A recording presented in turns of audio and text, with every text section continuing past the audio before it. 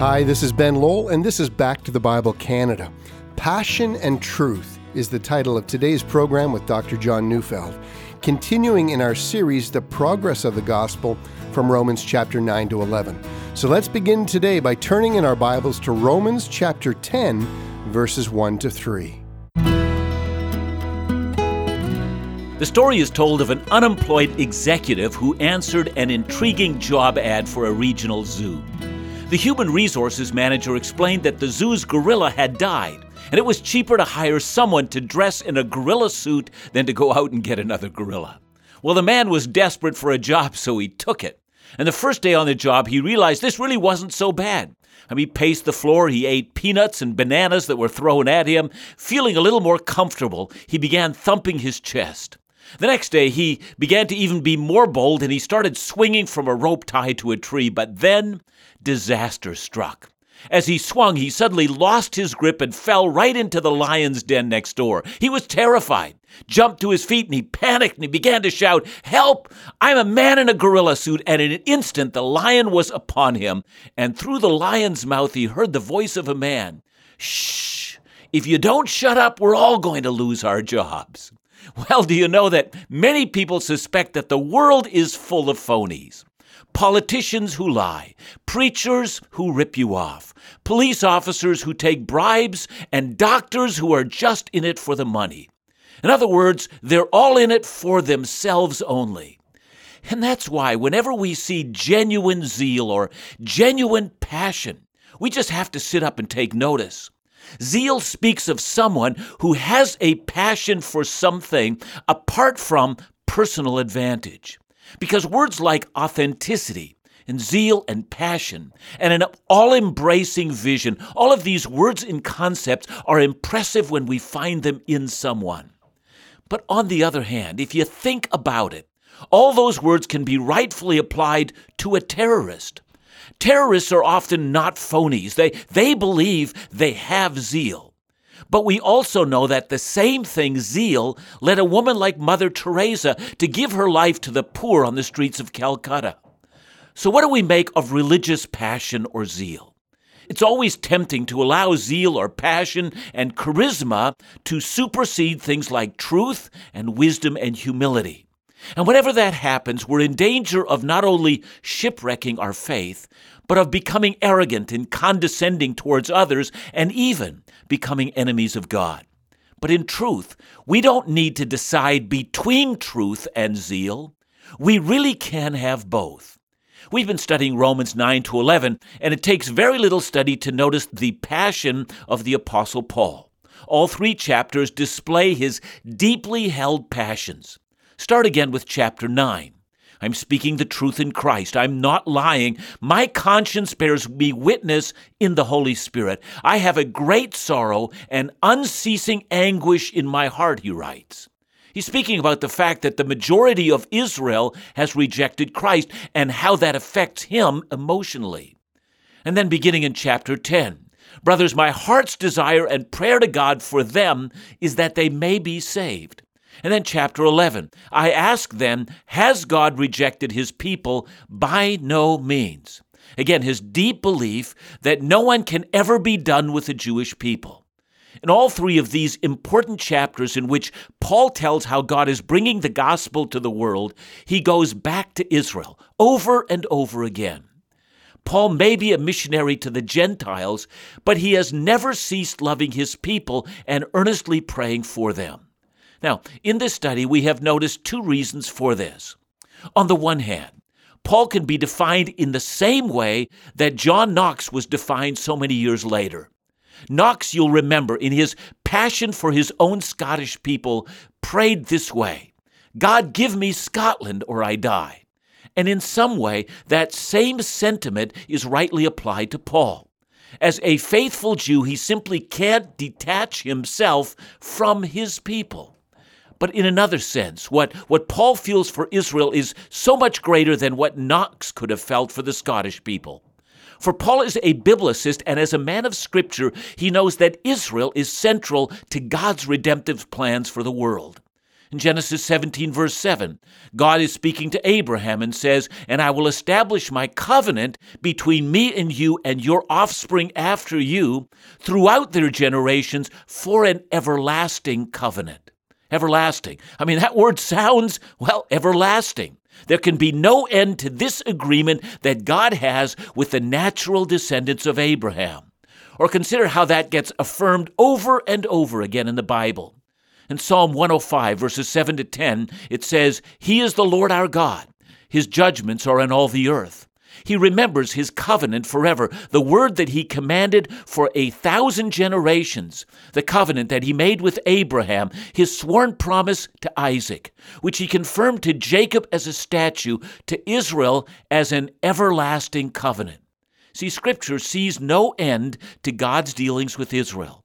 Paul, as an informed Jewish rabbi, is more than aware of those scriptures, and even though the bulk of his missionary work has been bringing the gospel to the Gentiles, there still remains in him a passionate zeal for Israel that will not and must not die. Now, from that, what are we, and I'm assuming that the vast majority of my listeners are Gentile followers of Jesus, what are we to make of this passion? Now, I've said it in the past that it is a mistake to translate this passion into the present-day politics of the Middle East. What I have said is not to be seen as an endorsement for a specific view of how Israel and the Palestinians should work out their difficulties, for example. See, I'm persuaded that the land promises that are given to Israel in the Old Testament will be fulfilled, but in the millennium. And those views must not reflect what we want to see today when it comes to the relationships that Israel might have with Syria and Jordan and the other nations.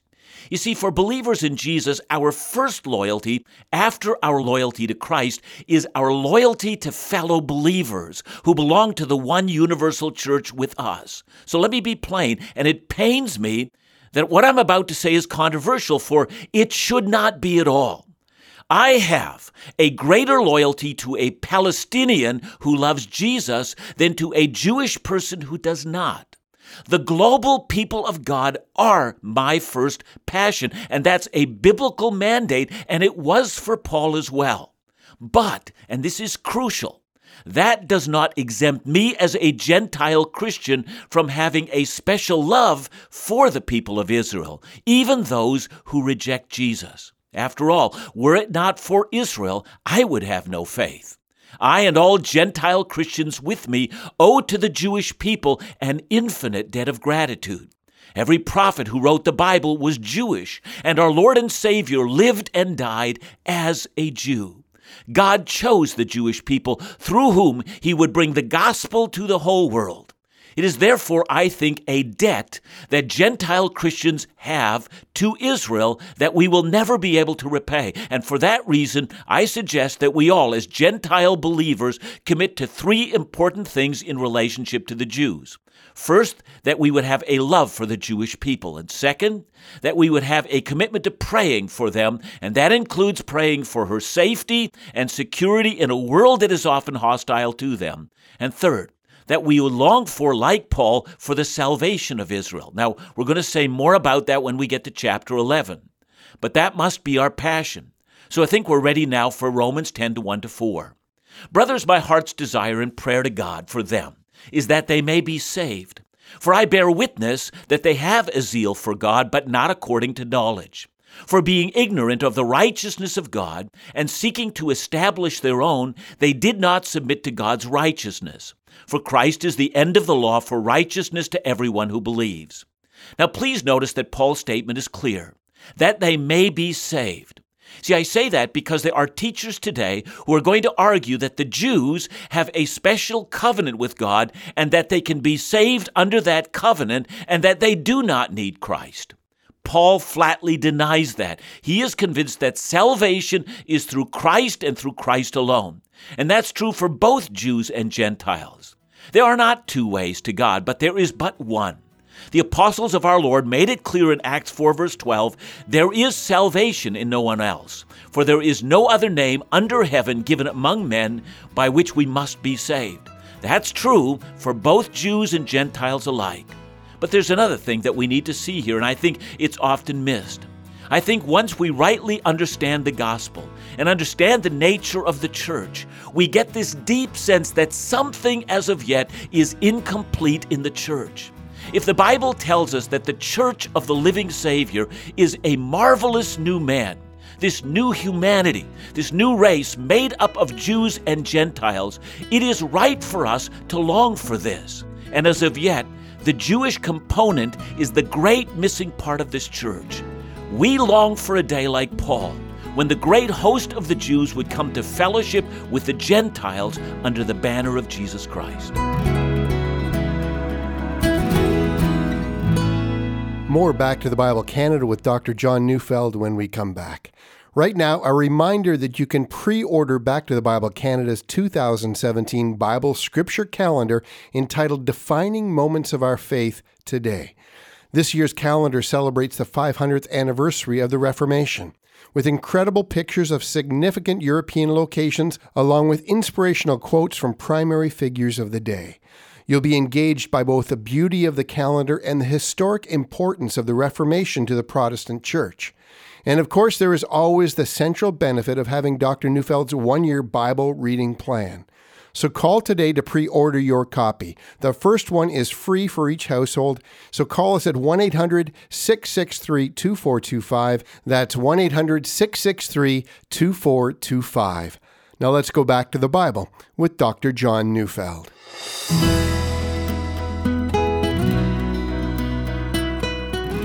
Let's read Romans 10, 1-2 again. Brothers, my heart's desire and prayer to God for them is that they may be saved. For I bear them witness that they have a zeal for God, but not according to knowledge. And it's here that Paul puts his finger on the chief reason why the Jews in Paul's day had rejected Christ. All true spirituality must consist in both zeal and knowledge, but Israel at the time of Paul had only one of these. It is this lack of balance that had caused them to miss the gospel. But what is Paul saying? Is Paul saying that the Jews were simply ignorant? Well, let's examine that for just a while. Those who study Judaism at the time of Christ will point out that the Jews had the highest literacy rates in the ancient world because not only did the nobility read, so did everyone in Israel. And Paul himself knew this because that was his experience. Listen to how he described himself in Galatians 1 verse 14. I was advancing in Judaism beyond many of my own age, among my own people. So extremely zealous was I for the traditions of my fathers. Now please notice that advancement in Judaism is tied to the knowledge of the traditions of the fathers. And from the sayings of the Jewish fathers, we get an insight into what growing up was like for young Jewish boys. At 5 years old, Scripture, they said. At 10 years, Mishnah, they said. At 13, the commandments. At 15, Talmud. At 18, marriage. At 20, the pursuits of business. In other words, long before you ever got to figuring out your career, you knew the text of Scripture and your entire education was related to it. Now, I admire that. By the way, if you want to know the commandments by 15, as all Jewish boys were expected, the Pharisees had, as I had pointed out, cataloged every single command in the law, and they argued that there were 613 commands, 248 of them were positive, and 365 were negative. The next step was to learn the hedge around the law, which, for instance, when it came to the Sabbath alone, there were 39 principles that you had to learn in order to keep the Sabbath. This all children were required to know. G.H. Box tells us about what happened in the synagogues. Let me read it to you. The synagogue system created an environment where the sacred writings became a spelling book, the community, a school, religion, an affair of teaching and learning. Piety and education became inseparable. Whoever could not read was no true Jew. The synagogue served as a house of worship on the Sabbath and as a school during the rest of the week. Sometimes houses of instructions were separate from the actual synagogue building. It is said by the time of Jesus, 480 synagogues existed in Jerusalem, and each of them had a school. The brightest students were allowed to further their studies, perhaps becoming scribes or honored rabbis. On the Sabbath, the Scriptures were read and then expounded to the flock. It was not unusual for adult males to be called upon to read the scriptures and give a brief lesson, end quote. In other words, if I were to use any words to describe the Jews of Paul's day, ignorant does not come easily to mind. Now you contrast that today, and I'm ashamed to say it, but we have literally thousands of children raised in evangelical Christian homes who will reach the age of 20 and have not even read their Bible through one time, nor have learned the central doctrines of the Christian faith. Ask the average high school grad what it is that is found in the book of Colossians, or to define and defend the Trinity, and you'll often get a blank stare. Meanwhile, they have watched thousands of movies and are familiar with thousands of more websites. Well, you get the idea. If anyone is ignorant, it's us and not the ancient Jews. You know, there was once a day in Canada when there were hundreds of Bible schools that dotted the Canadian landscape, and almost all Christian kids, graduates from school, would attend them for either 1 to 4 years, doing nothing but studying the Scripture. They were taught that university and trade schools would teach them how to make a living, but that these Bible schools would teach them how to build a life, moving to their career. But this tradition has all but disappeared as thousands of our students today descend on university campuses and trade schools, learning things that will cause them to lose their faith, but to a large degree, they had no knowledge of their faith at the outset. I just believe at some point in time, God will give a vision to some evangelical leader or leaders that will form the basis of renewing and reviving a vibrant, historic evangelicalism that will capture the education of a new generation of lay people and teachers. One of the passions we have here at Back to the Bible is to reignite an informed approach to the Scripture. And since Paul was raised in this environment, was among the brightest and the best of an impressive lot, how in the world can he talk about a zeal without knowledge? Well, part of the answer to that is found in 1 Corinthians 8, verse 1. There Paul tells a largely Gentile church, now concerning food offered to idols, we know that we all possess knowledge. This knowledge puffs up, he says, but love builds up. See, in the early church, idols were everywhere, and so it became standard Christian teaching in which Christians were taught what idols were and how to respond to them. That was good knowledge. You needed it to learn to be faithful. And yet, says Paul, there is a kind of knowledge that can lead to improper zeal. You can become puffed up by the knowledge that you have if that knowledge is not mitigated by love and humility. Now, in part, that might be what Paul means in verse 2, zeal without knowledge. He might mean arrogance without love and humility. This is what led many of the Jews in Paul's day to be immersed in the Old Testament and to ignore Jesus. But there's more. Look now at Romans 10, verse 3. But being ignorant of the righteousness of God and seeking to establish their own, they did not submit to God's righteousness. Now, up till now, the entire book of Romans has had as its theme the righteousness of God, or the righteousness that comes from God. God demonstrates his righteousness on the cross, and furthermore, righteousness is offered to all who believe as a free gift. We can do nothing to earn or deserve it. It's given by grace. In contrast, many of the teachers of Israel were completely ignorant of this free and undeserved grace. So, for instance, the Midrash, which is a Jewish commentary on the Old Testament, says, so you find that our father Abraham became heir of this and of the coming world simply by, the Midrash says, the merit of faith. For many of the rabbis in Paul's day, obedience and law-keeping and even faith itself were merits or things you did that earned your favor and your standing before God. But in the cross, we find the exact opposite. The message of the cross so destroys our desire for ego satisfaction by portraying us as sinners in the need of the gift of righteousness, a righteousness we cannot attain on our own.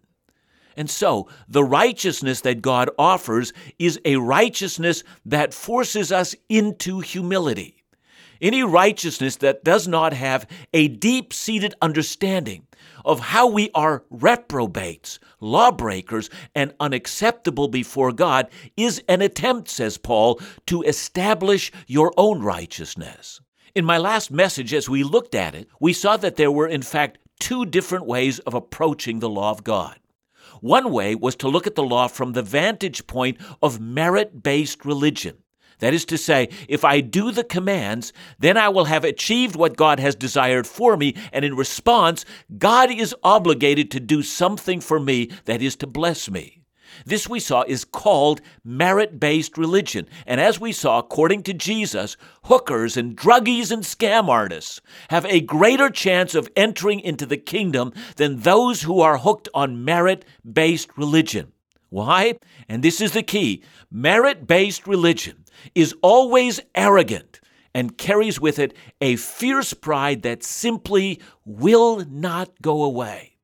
And that, says Paul, is why Israel of his day had a zeal for God, but it was not based on knowledge.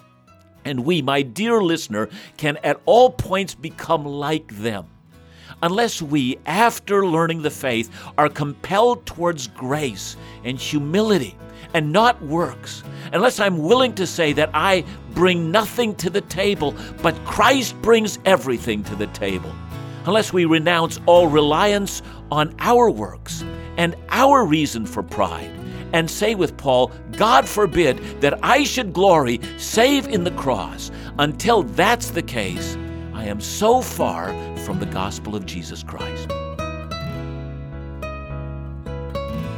John, I think sometimes we're under the impression that, all this knowledge that we can gain can actually lead to arrogance. But I don't think that's what the study of the Scriptures is about. This knowledge of knowing God's Word is not about arrogance, is it? No, in fact, when we really come to know the God who is in the Bible and what He offers us through the cross, all the knowledge in the world makes us more humble. And you can almost tell you're doing it wrong if you have a condescending attitude towards others, or you just bear a demeanor of arrogance that looks down upon those who don't understand. I think that once we have come to know the Word of God well, and the deeper that we enter into it, the more we become aware of how great is God and what a gap there is between us and God, and how little gap there is between us and others. So I think what happened to the Pharisees in their arrogance should have been a signal immediately that they were far off base, and I think we need to learn that as well. Thanks so much. Back to the Bible Canada, leading you forward in your walk with Jesus every day.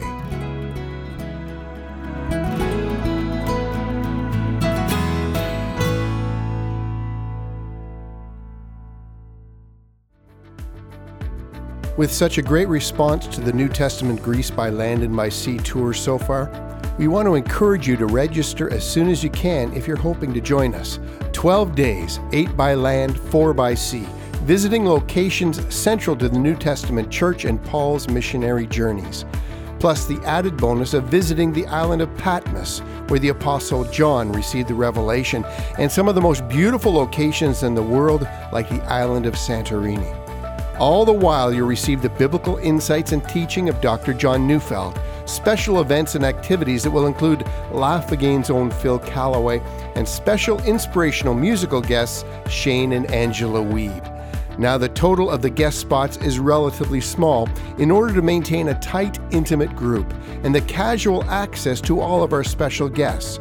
So don't be disappointed. Call today and register for Back to the Bible Canada's New Testament Greece by Land and by Sea tour. Call us at 1-800-663-2425. That's 1-800-663-2425, or visit our events page online at backtothebible.ca.